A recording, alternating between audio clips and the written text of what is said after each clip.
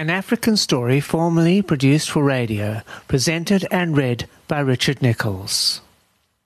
Turns with a shocked look on his face that tells the story as Bob stands staring into space after putting the phone down and stares back at his colleagues.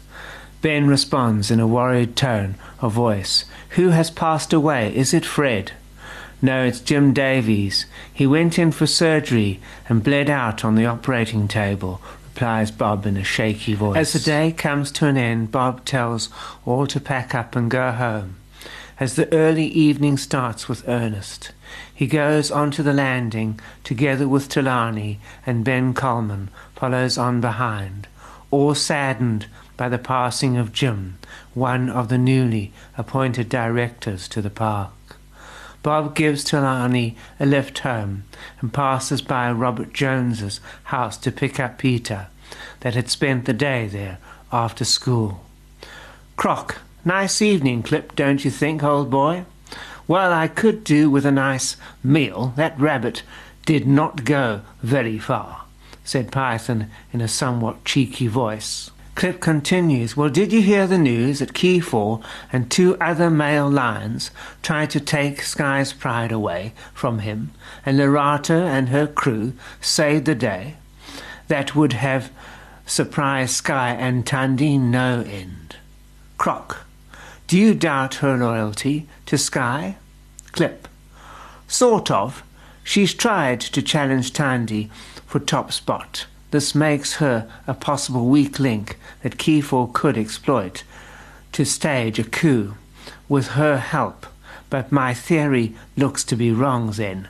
Wait and see, hey?" At the police station, Kemp is working late. It is now 6 p.m.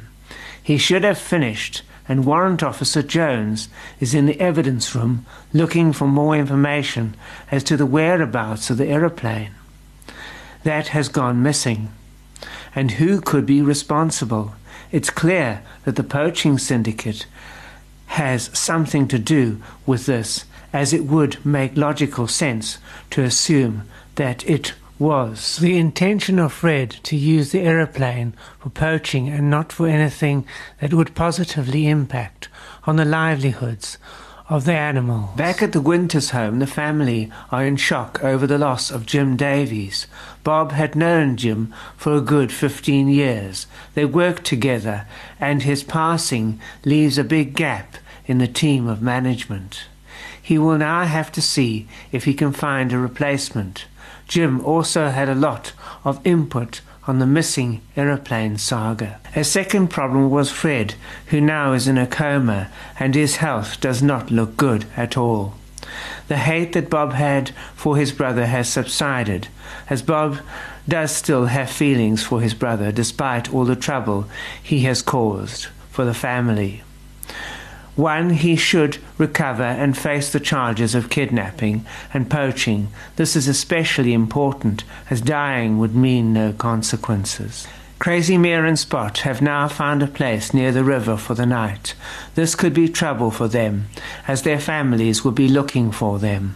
Rosewater has now spent the good part of the late afternoon and evening calling and looking for her son and asking if anyone had seen Crazy Mare or Spot. The reply was that they were seen near the forest. Sky has always cautioned animals about going into the forest, as Zandelia and her crew of hyena are dangerous. And not to forget, this will take you into Wild Eyes and Cloud's territory. Not a good idea at all. The old African python has now found a tall tree to rest in, and Croc has chosen to make his den near the water's edge. The old friend, Mr. Plus One, has gone off somewhere, unknown to both his good friends. The plan is to move back across the river again. This will make Spot and Crazy Mare happy. Fishing again, oh yes, Clip can hear in his head in chorus from both friends, as in Spot and Crazy Mare. When sharing this with Croc and Mr. Plus One early that afternoon, his two pals laughed at him and agreed that the next week or two will be crazy. You've been listening to an episode of African Story, read and written by Richard Nicholls. Join me again for another exciting installment of African Story coming soon.